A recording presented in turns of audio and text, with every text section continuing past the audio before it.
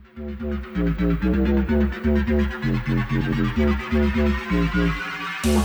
find me fuckable in my tie leather pants? If you find me touchable, extend your hand for a grab. Welcome to Hard Talks with Chris and Friends, where topics that are hard or will make you hard are talked about, where things get real and unfiltered. Here is your host, Christopher Velasquez.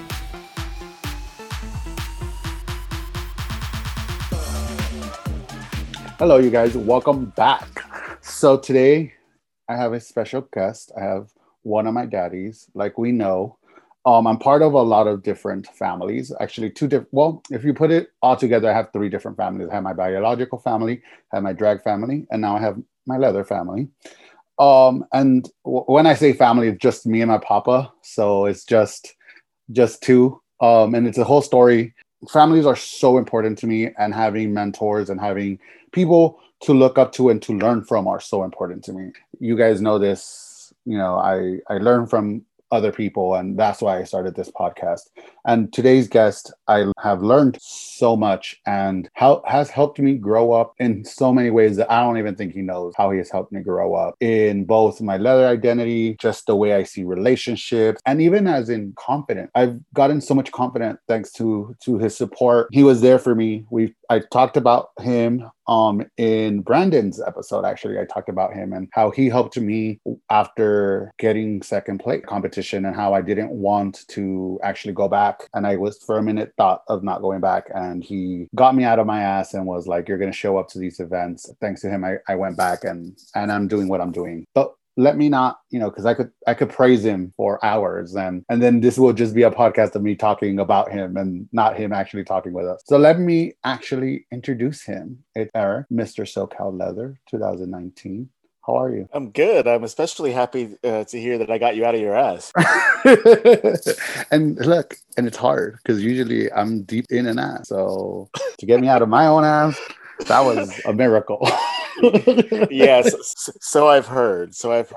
Well, and I mean, one would say you go in fist first into an ass. So yeah, I've been known to get fist deep in a few people. To get fist. That's actually that's quite a pastime. You touch their heart from the inside. Okay, that's some kind of other extreme sport I've never heard about. I mean, you can feel the heartbeat. Yes, absolutely. I mean, there's somebody listening out there that's like, what? Like, no, you can't go that deep. Okay, let's be very clear.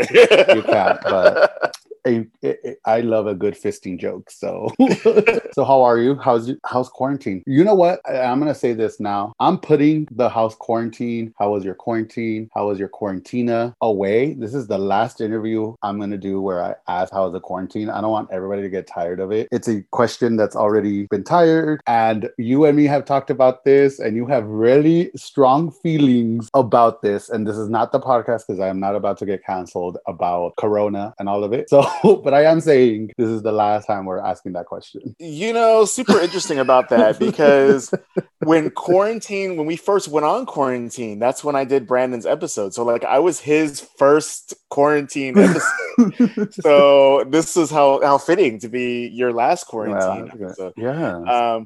So yeah, I mean, quarantine was very interesting. I think like a lot of people, in the spring last year, I mean, I took it pretty seriously. Like with a lot of people, like I literally like didn't let in my house for like. And I know, and as your son, I know that it was very hard to get in touch with you because you were scared. Yeah, I mean, I wouldn't even remember when I actually saw you that one time. I didn't even I was like, no, you're not hugging me. Like, yeah. Like my mom made face masks, and you bought some. You were so cool to buy some, and you didn't even hug me. You were like far away from me. We were wearing our masks, talking, and it was one of those like quick little. Okay, cool. Yeah, that was really interesting. Yeah, at that time, that was when nobody really knew anything, and I know that we have a lot of older people in our community, especially on the leather side of the community. And then myself, and Jeff, who I was with, Mr. Regiment Leather 2020. Him and I had actually just finished shopping for someone when we came to see you that day. So that was something that we were doing for people at the beginning of COVID. Quarantine was really interesting. I mean, I lost a relationship. I gained 2 relationships. I drove across country. I mean, in the summertime when there was nothing to do, that was the one thing I felt I could do. Like I learned so much during quarantine. Actually, I feel like it was actually pretty successful. I was one of the lucky ones. Yeah, and you for sure were on both sides, at least as an outsider looking into your world. You were on both sides. You were on the side in the beginning where you were like super cautious and you're like scared of everything, and then towards the end you were on the opposite side where you were like, I'm not saying you weren't cautious and you weren't careful, but you were more free. You were like out traveling. You went cross country. You just lived it up. And I know we've had the conversation about even like how you're like LA is doing too much with the whole restaurants and with the whole everything. So you for sure were on both sides of this. Yeah, I mean, I think too, a lot of that has to do with the fact that I work in a hospital. So after a couple of months, 3-4 months, and you're kind of seeing what's happening, I realized that, wow, I'm walking to my office through patient spaces all the time. So I think at some point I kind of realized maybe you just don't get it just because I walked outside or I just touched something. I mean, I realized maybe there might be other factors. So I realized as long as I'm being reasonably safe and I lived alone, I'm not dealing with other people coming into my house, stuff like that. So I felt like that was, okay. And then when I went across country, let's be clear, I didn't go to New York. I went to Wyoming. I went to Montana. I went to Idaho. I went to places like that, like to literally just go sit outside in the wilderness. Yeah. So I mean, yeah, and for sure you're an outdoor daddy. There's a whole bunch of pictures of you in the mountains and hiking and at the lakes and all of that. So you were, I mean, like I said, not to say you were being risky and crazy, but you were for sure outdoors and doing stuff, still following certain guidelines, right? Yeah, pretty much. I mean, and then, as the year went on, I mean, obviously, I think in the fall time in LA, things kind of opened up a little bit, like in September, October, it felt a little safer. I kind of used all the information I kind of see at work. And I'm like, okay, it feels kind of safe. I started going to yoga for a little bit. Yeah, I actually got like bold enough to go to yoga in a room with 10 people. Yeah. I did that for a little while, but right before Halloween and those numbers started coming up, I said, okay, shut off. And I stopped doing pretty much everything the last part of the year. And then, being one of the guinea pigs that got one of the first vaccine shots, I was, kind of out and about a little bit quicker once January kind of rolled around. Yeah. That's enough. We don't need to talk about Quarantina Dupree anymore. We can move on. We put her to rest. This was her last goodbye. And bye, bitch. Bye. But let's talk about you, Baby Eric. Let's talk about who Baby Eric was. Tell us where you were raised. Well, originally I came from, basically when I was a kid, I came from a household where my parents separated when I was little. And then my mom remarried someone else, my stepfather, who I later called my dad. And I felt very fortunate growing up that I had a dad and a very strong granddad as well. So both of them really contributed heavily to who I am today. I look back and I think about them almost every day. Kind of that strict upbringing, but at the same time, for my dad and then my grandfather was this really surprisingly compassionate, really sweet man. And so I kind of got both sides of that. I'm sure you see that in me today, actually. Well, I mean, as a daddy, you are both. as my daddy, I've seen the hard sides of you and for sure the very sweet sides of you. I do see that as who you are now. Yeah, and it's something that I don't really actually talk about that much, thinking about my childhood and whatnot. But I know kind of coming through like high school and stuff, I started to recognize that I was a little bit different from the other guys because I knew that I liked staring at the other guys a lot, and you kind of know that you're not supposed to do that. Quote, this was 1994. Were you even born yet then? Like, it's funny that you said 1994 because I was born in 1994. So while you were in college, high school. While you were a senior in college, my mom was giving birth to me. Yeah. I was in high school at the time, and then I actually didn't have that difficult of a time compared to a lot of people. Actually, and again, where did you go to high school in? Oh, I went to high school in Orlando, Florida. Being that it was Florida in the mid '90s, you would have thought that it would have been way more difficult to be gay. I actually didn't have that hard of a time. This is actually a funny story. I was 17, and one night I was driving home, and there was this radio show that used to be on. Like, this is how old I am. I used to listen to radio shows at night on FM radio. And one of the episodes was around gay teenager. And at the end of that show, they had talked about that there was a gay youth group in the city. And they read the phone number. And I memorized that phone number. I was driving at the time. And I was like, 555-4444, trying to memorize the number.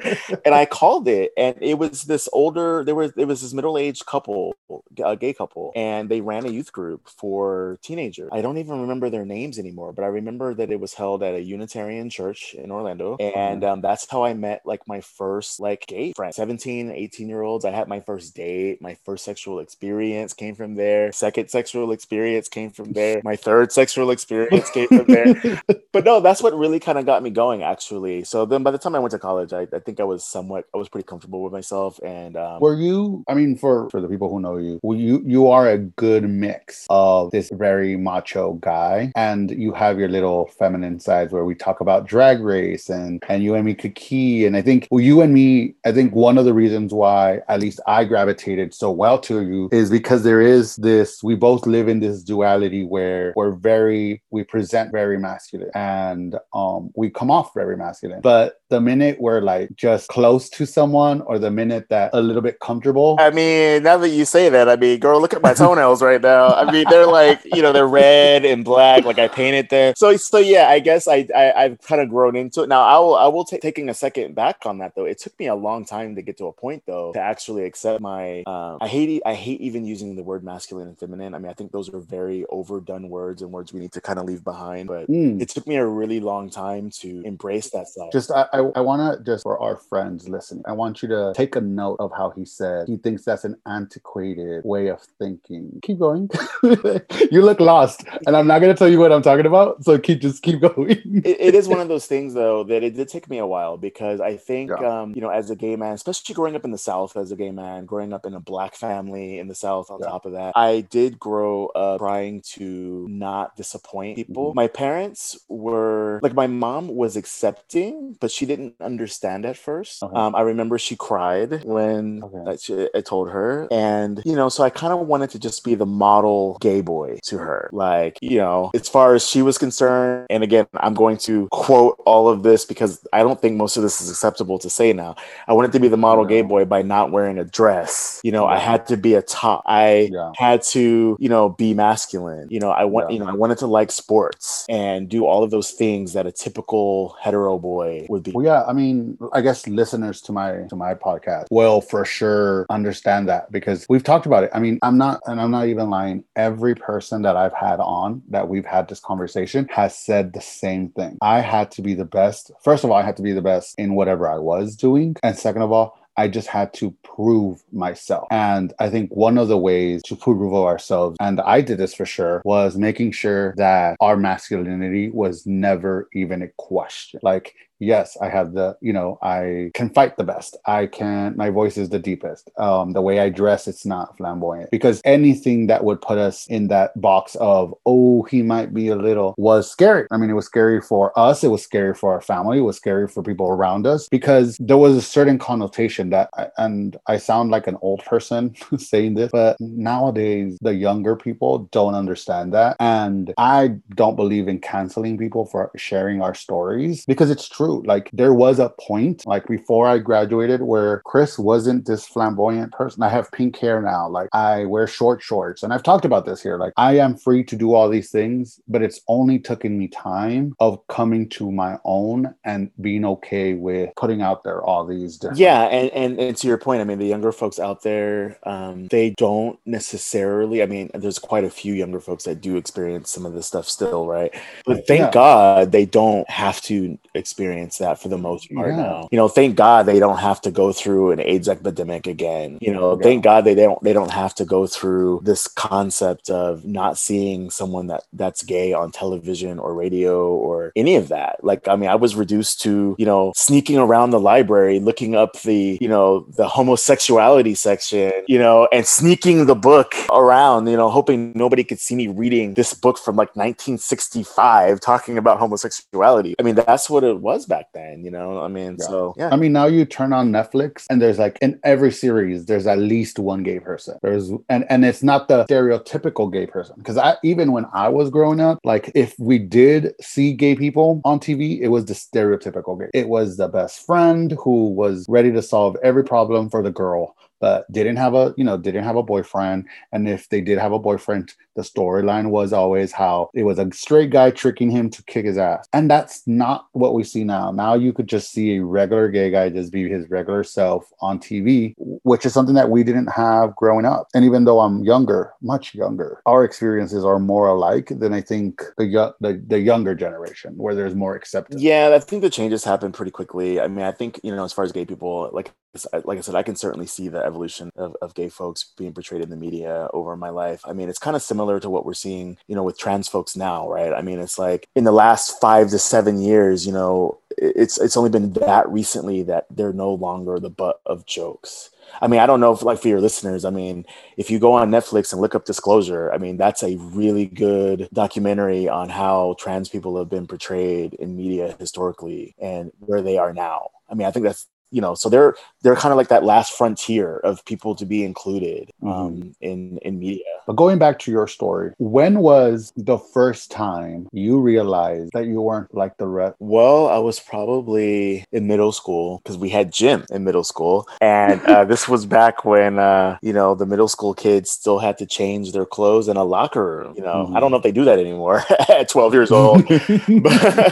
But yeah, so that was like the first time when I started noticing, different guys' bodies. And, when you're 12, 13, that's right when you start going through puberty. So you start noticing how some guys are a little bit developed, some guys are not. And you started, Yeah, and it's funny because everybody I've had on, I found out that I was gay because I was changing in the locker room thing. Yeah, I unfortunately, I think a lot of the locker room stories are definitely fading away because I noticed after about 2007, 2009. Yeah, I mean, it's really interesting how the locker room has changed in the last, just in my life. Because I remember in college, you had the showers on the pole with the six shower heads on one pole and everyone would stand next to each other. I mean, the number of times I reached over to the next pole.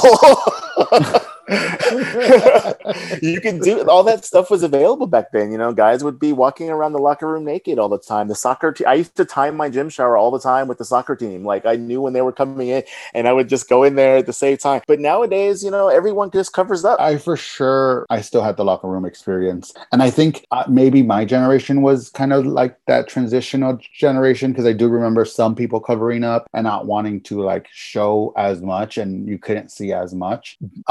But I do remember maybe like in middle school, we were a little bit more like, oh, we're just taking everything off. And then towards like high school, senior year, I did join a sport. So, when you're in a sport, it's a whole different ball game because you just end up seeing everybody naked because you have to shower after a good game. But yeah, for sure, I think maybe my generation was the last generation where the locker rooms were that seedy place you wanted to go check out all the guys at. I mean, you still can, but it's a little bit more clear now. Like, okay, it's a gay boy doing that, like because I mean, even that, like I go to Gold, right, in Hollywood, right. I mean, I don't go, so it's a little bit more.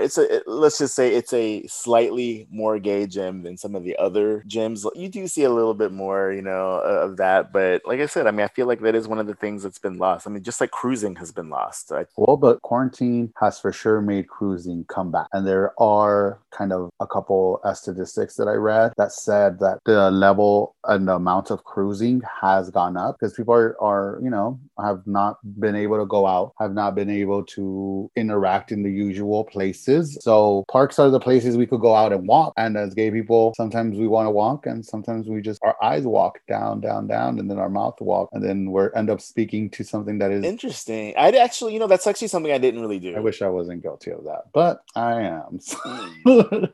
But hey, nothing wrong with it. I wish I had done it, but I didn't. Right? Yeah. Well, for sure, I'm into outdoor stuff. I'm into public stuff. Talking about kinks and talking about sexy things. Let's talk about, when did you find out that you were a kinky person? Well, I was kinky well before before I knew that I was. Mhm. And I think that's the case with a lot of people. I'm actually relatively new to the leather scene. I went to our local Off Sunset Festival here in Los Angeles maybe 3 years ago. It would have been 2018. So yeah, 3 years ago. And then basically my experience from that one day just kind of led to everything that lay before you after that. I basically started showing up at the local bar here for me. My local bar is the Eagle LA. That's my home bar pretty much. And then also the Bullet in North Hollywood I go to as well. But yeah, they couldn't get rid of me after that. I literally went to one festival and I never stopped coming out after that. Like, and that's really how it happened. And then you started seeing a lot of other people being themselves. And then basically from that, you start realizing that the conversation around sex and kink is more open, and you're able to, hear other people talking about things that you kind of had shame about, or you certainly didn't talk about publicly. And then you just start to realize, hey, maybe what I kind of like is more normal than I think it is. Well, you see, for me, the word normal has always been such an issue. I mean, even coming out as a gay person, it's like, well, you're not normal. And it's like, well, what is normal? There is nobody in Earth who is a normal human being, because there's no such thing as a normal human being, because we're all complex people which one way or another, we all have stuff that don't make us normal, right? Well, that actually kind of like segues into like, what is normal, right? So like, I'm sure people have all heard the word kink and people have heard the word fetish before. And it's really interesting once you kind of know what the definition is, because like a fetish is something that just turns you on.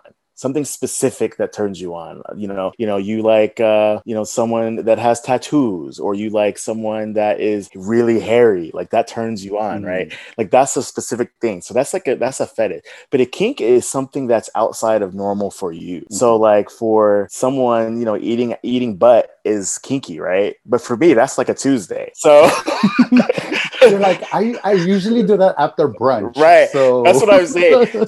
So kink is something that is outside of your normal and is kinky to you. So I think that's really important, right? Because I don't think so people don't get caught up on kinky having to be something super extreme. It's just something that's different and outside of their normal. So, Papa, what is your baseline and what is the outside of the baseline? Well, okay. So I mean, there's obviously certain things that are definitely kinky. I mean, like obviously doing things in public. I mean, that's kind of semi-normal for me, but I mean, I would still call that kinky though, because it's not like, you know what I mean? Like you can get in trouble for it, right? Yeah. So, well, I mean, that's part of the kink, the knowing that you could get in trouble for this, and that someone could walk into it, right? I mean, that kind of goes back to the locker room. I mean, how many times are people in the locker room with the curtains open in the shower and doing stuff like that? No, but for more serious things, I mean, I am a fister. I mean, that's actually still considered a fairly extreme kink. So that is one of the things that I'm into. I would definitely say that is my most extreme thing. I mean, obviously, I'm sure you've heard of other things that are even more extreme that we won't get into. But yeah, so that public. Okay, so we like fisting. What else do we like? I know you're a kinky person. There's nothing so extreme that. A new kink that I have actually. Well, I guess it's not a new kink, but I actually just bought a toy so I can explore it now with other people. I'm into electroplay. Okay. Yeah, it's one of those things that I experienced just by being out at the bars whenever they would have like a demo night or something like that, and you have a chance to experience something. And I had one of my brothers teach me about the devices and how to play with someone safely with electricity. That is a kink that I like, because every time I've gone to places where they have it, like I'm like the first one to be like, okay, how do I get this person to do it to me? It just seems too much for it to be like a regular part of my sexual interactions. But it is something that like every time that I see it, I'm like, I need to do it. Yeah, and just for people listening, and like I would say that like if you're a person that likes sensation, then there's probably a chance that you may be interested in electricity. It's not as scary as it sounds, trust me. It's actually, not at all. Yeah, and it is one where you have to know a lot of safety. But outside of that, if you're playing with the proper toys, I love it. And every time I've seen it, like I said, like I've seen it at the Bullet. Fernando and his partner do it at the Bullet. I've seen them do it at LA Pride, at Long Beach Pride. I'm always like, yes, like let me get it done. Yeah, I mean, I think with any kink, it's very important to not just try it willy-nilly, like with no other education. That's how people get hurt. That's Yeah. how people have a bad experience and they never come back to doing that again. So I can't emphasize enough, the importance of getting your education first before not only not to judge something before you get educated about it, but not to try it before you get educated about it. I actually like a lot of sensation things. One thing I'm not really into is bondage, to be honest. That's like I actually want to learn rope work just so I can indulge in someone else's like of bondage, but like for myself, I have no interest in it. Something else that's interesting that people may not have heard of is sensory deprivation. When you put on one of those, I mean, I think people might remember this like from the Pulp Fiction movie when the Gimp came out and he had that big hood on, where his mouth was zipped up and it was completely covered up. Yeah, they have hoods like that, and those hoods are designed to keep you from being able to see, hear, taste, or smell. So the only thing that you have is your touch, right? Yeah. So someone can do whatever they want to you. I actually really like that as well. We've talked about all of them, but there's one that I specifically didn't ask any questions about because it's the one that, thanks to you, I've learned a lot about. And not because you've done it to me. And let the record show that this one. No. Actually, yes, we have forgotten the golden showers. Oh wow, yeah, I did forget that one. That's interesting. Can I talk about that for a second? Yeah, I'll talk about it. Golden showers. I swear that is really interesting. I'm surprised I didn't bring it up either. That was one that I have had to experience maybe like, it's a long time ago. And I remember the first time someone was like, yeah, can you pee on me? I was like, okay. And I just did it. And I didn't really understand what the deal was with it. I was like, what are they getting out of it? Like, I don't understand it. Right. But as time has gone on, especially like the last like maybe 2 years, I've gotten way more interested into it. Interestingly enough, like this is actually really funny. Like literally a couple of weeks ago, I was in Palm Springs and I was just on this kick where like I just wanted piss, right? Can I say that? No, just yeah.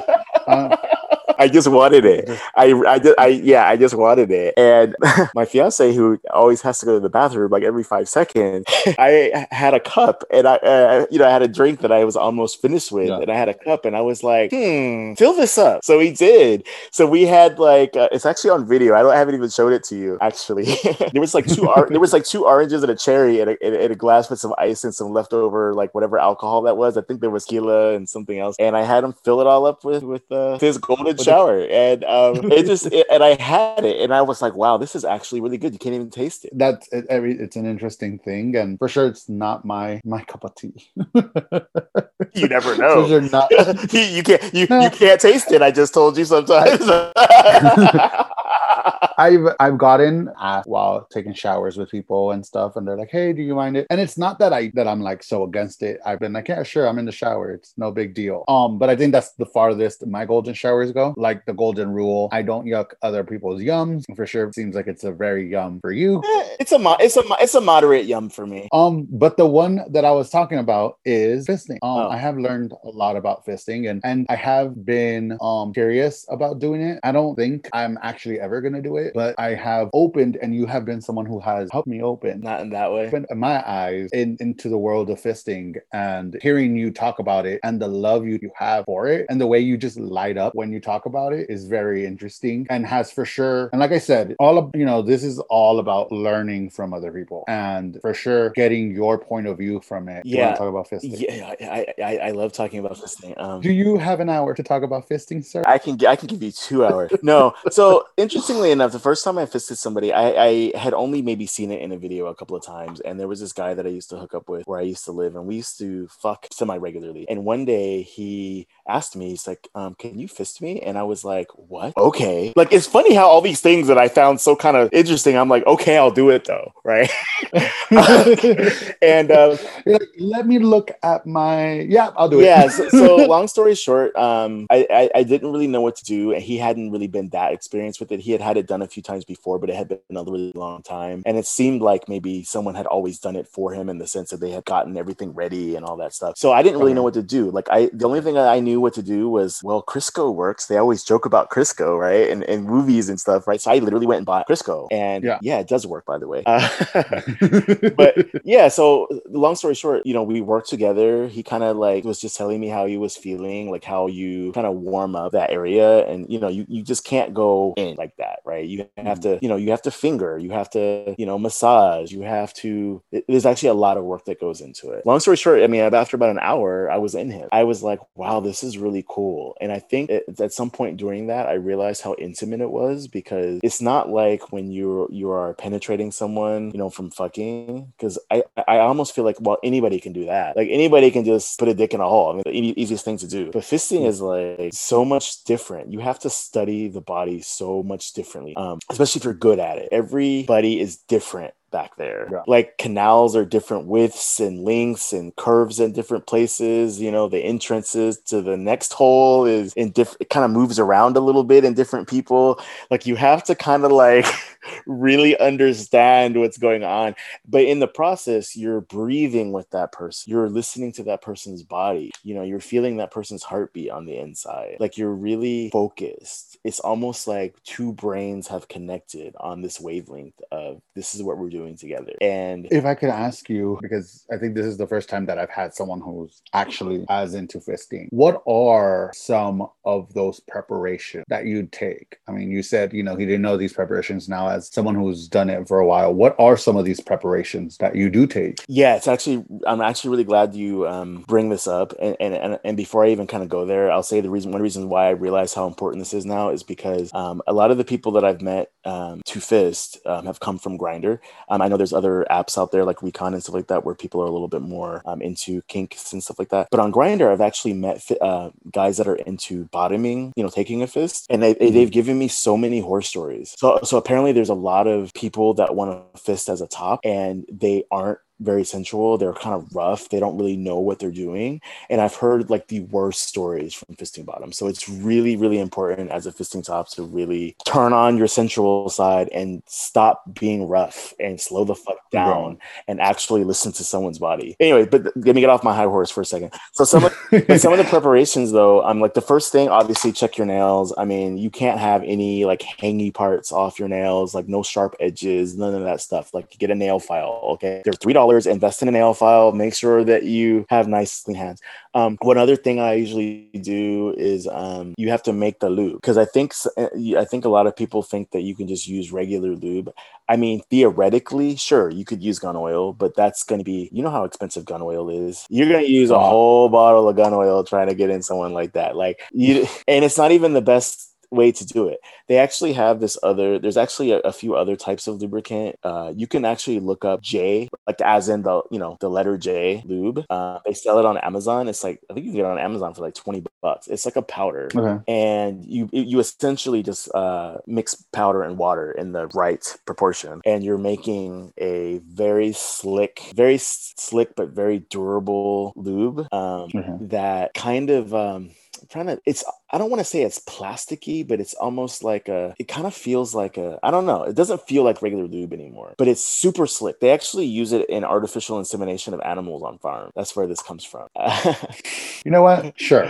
I'm just joking. I mean, but if it's good enough to stick a hand in a horse, then I mean, that's where it comes from. What's good enough? I mean, I'm sure there's someone that said that one day. If it's good enough for my horse, it's good enough for my husband. but in all honesty, though, that actually is a major thing. Like having the right lubricant and having it mixed well. And then for me, like I said, this is where everybody's different. But for me, like I usually try to set up my environment, my play area, in a way that's at least welcoming for a person. Now, I just live in a studio apartment, so I don't have like a sling and all these other like fancy things. But I do make sure that I bring like a chair to sit on. Like I put pillows out. You don't use your regular bed sheets, right? You need to put other sheets down. I actually buy puppy pads, to absorb all of the liquid and lube and stuff that will come out. And, it's that pre-care. I was having this conversation with someone that, kinky sex or fetishy sex always is more than just, it's the care before and the care after, the making someone feel comfortable with you. You guys are going to do stuff that are not the normal stuff. So there is a certain level of, what's the word? Like there's a certain level of agreement that I'm putting myself, in your case, I'm putting myself in your hand, and that you're going to take care of me. It's a trust. Right? And there's a certain, you as the top have to make sure that your place feels welcoming, that that these are the things you need, and that you have those things for whatever reason. And yes, obviously for fisting it's important, but it's important even if you're just quote unquote having vanilla sex, like as if I'm bottoming, which almost never happens, but if I'm bottoming and I walk into a house and it feels like I'm just an afterthought, it's not gonna work no matter what, right? But if I walk in and it seems like someone actually took the time to make sure that the atmosphere was good, that the lighting was put in a certain way, if there was music, if there's all those things, will make it overall a better experience, right? And then when you're done, it should be the same. I shouldn't feel like those grinder hookups where like you're done and then you just put up your pants and you're like on your way out and you're like, oh yeah, sure, like just okay, I'll see you next week. Like, there's a little bit of the aftercare, making sure that the person, especially with kinks, you want to make sure that like that person feels like you took care of them, because you guys did just share a deep moment. Literally. I was gonna say, because yeah, you kind of hit a lot of that stuff on the head. A lot of kink, it's much more than just sex. It's actually intimate, and a person is literally trusting you with their body, particularly depending on what kink it is. I mean, sometimes it's even more than others. I mean, I imagine like piercing scenes and and other things like that. But yeah, with fisting, yeah, absolutely. I mean, making the bottom feel not only welcomed, but you're building a bond. It's a very, I almost say that fisting might be the most intimate thing in any type of sexual connection, like ever, at least for me anyway. And it is. So you have the lube, you as the top, I guess, you file your nails and you put down the tarp and it's ready. But what does the bottom do to prepare? So I have never bottomed as a fisty, but I have learned, right? I mean, obviously as someone that's kind of educating and stuff like that as well. I mean, you take the time to understand what a bottom goes through. One of the first things I actually did when I knew that I was going to be doing this regularly is I made sure I had a hose in my house. Because you as a bottom have to clean pretty deep. Now, if you're a new fisty, you're not going to be taking a fist that deep. So you probably aren't necessarily cleaning that much more than you would for just a normal encounter. But for someone that starts developing a little bit more, start getting more experienced and, you're getting beyond a wrist, you're going to have to deep clean. And usually that involves cleaning once pretty deep and then kind of waiting around. And then a couple of hours later, you do it again. Oh, wow. Okay. Yeah. Like, so the one thing you don't do as a fisting top is stand up somebody that you had a fisting bottom date with. Because that person hasn't eaten in 2 days and they sit in the shower for 4 hours to get ready. But yeah, there's a lot of preparation for that. And then, in the bottom, they have to get in that mental space as well, too, right? Because you just can't open up that hole like that for anybody. I mean, I guess some people can, but not everybody can do that. So, making sure that you're showing that you're about to respect their body is really, really important. And then what's that aftercare? I mean, we talked about how important it is for both sides.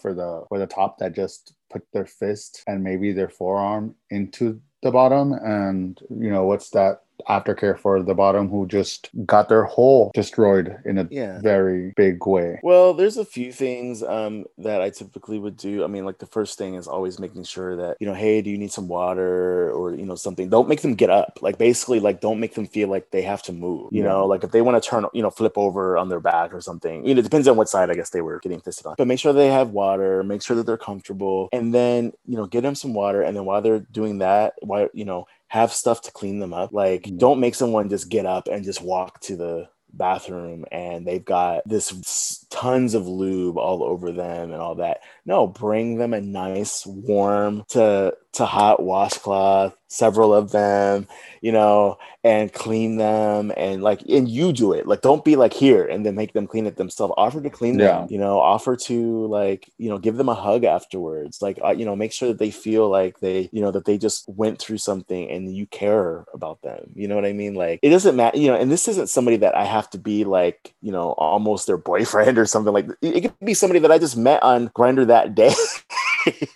You know what I mean? Like, you're supposed to care. Yeah, you care about that person. Like, and I think that goes for everything. I mean, sometimes the sex could be bomb, and just those little, like, the way they treated you before or the way they treated you after might turn even that whole experience a little sour, because you're just like, oh yeah, the sex was bomb, but he was in a hurry to get me out of their house, or he was just really didn't care about anything, and that changes the experience, even little things like that. And I think that we don't think about those things until they happen to us. Because I know that there's been times where I'm like, I'm never going back there. Like, yes, the ass was amazing, but just the little things of, like, me feeling like I was annoying right after I came or we came, where I was just like, this could be good, but I'm not doing this again. Yeah, that stuff really matters. I mean, and I think, though, when something else, I guess I've just kind of learned over the years too, is that some people are just naturally not sensual. Some people are. I mean, I think I'm particularly mindful when it comes to sex, and I'm particularly sensual. But there's a lot of people that just aren't. And if you're not a sensual person, please don't fist somebody.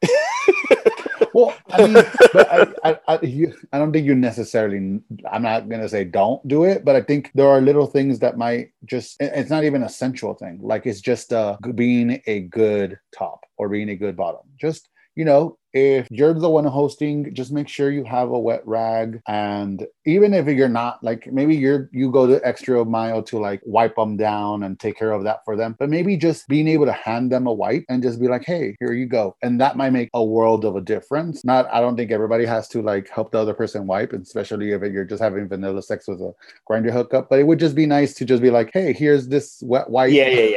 Oh yeah. There's certainly a difference between, you know, maybe you just penetrated somebody. Yeah, you might not have to do that. But yeah, fisting takes a lot out of somebody too. Like, a person's kind of tired. Like, the bottom is often very tired as well. So yeah, you definitely want to make sure you have, like, a wheelchair so they could, like that scene, White Chicks. Wow. Where they're well, it's not that extreme. But I was just gonna say, like, but that is something that you do, particularly with kink play anyway. Like, you definitely make sure that you are very attentive to that person. Yeah, I think, and that's why I said, like, yeah, we're talking about fisting, but I think that just fits overall the umbrella of just kink. Just that aftercare, that making sure that aftercare is there too. But talking about aftercare and talking about having conversations between hookup, let's talk about how we met.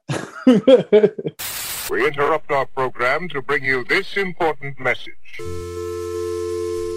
So sorry for interrupting this episode. But this is going to be a two-parter.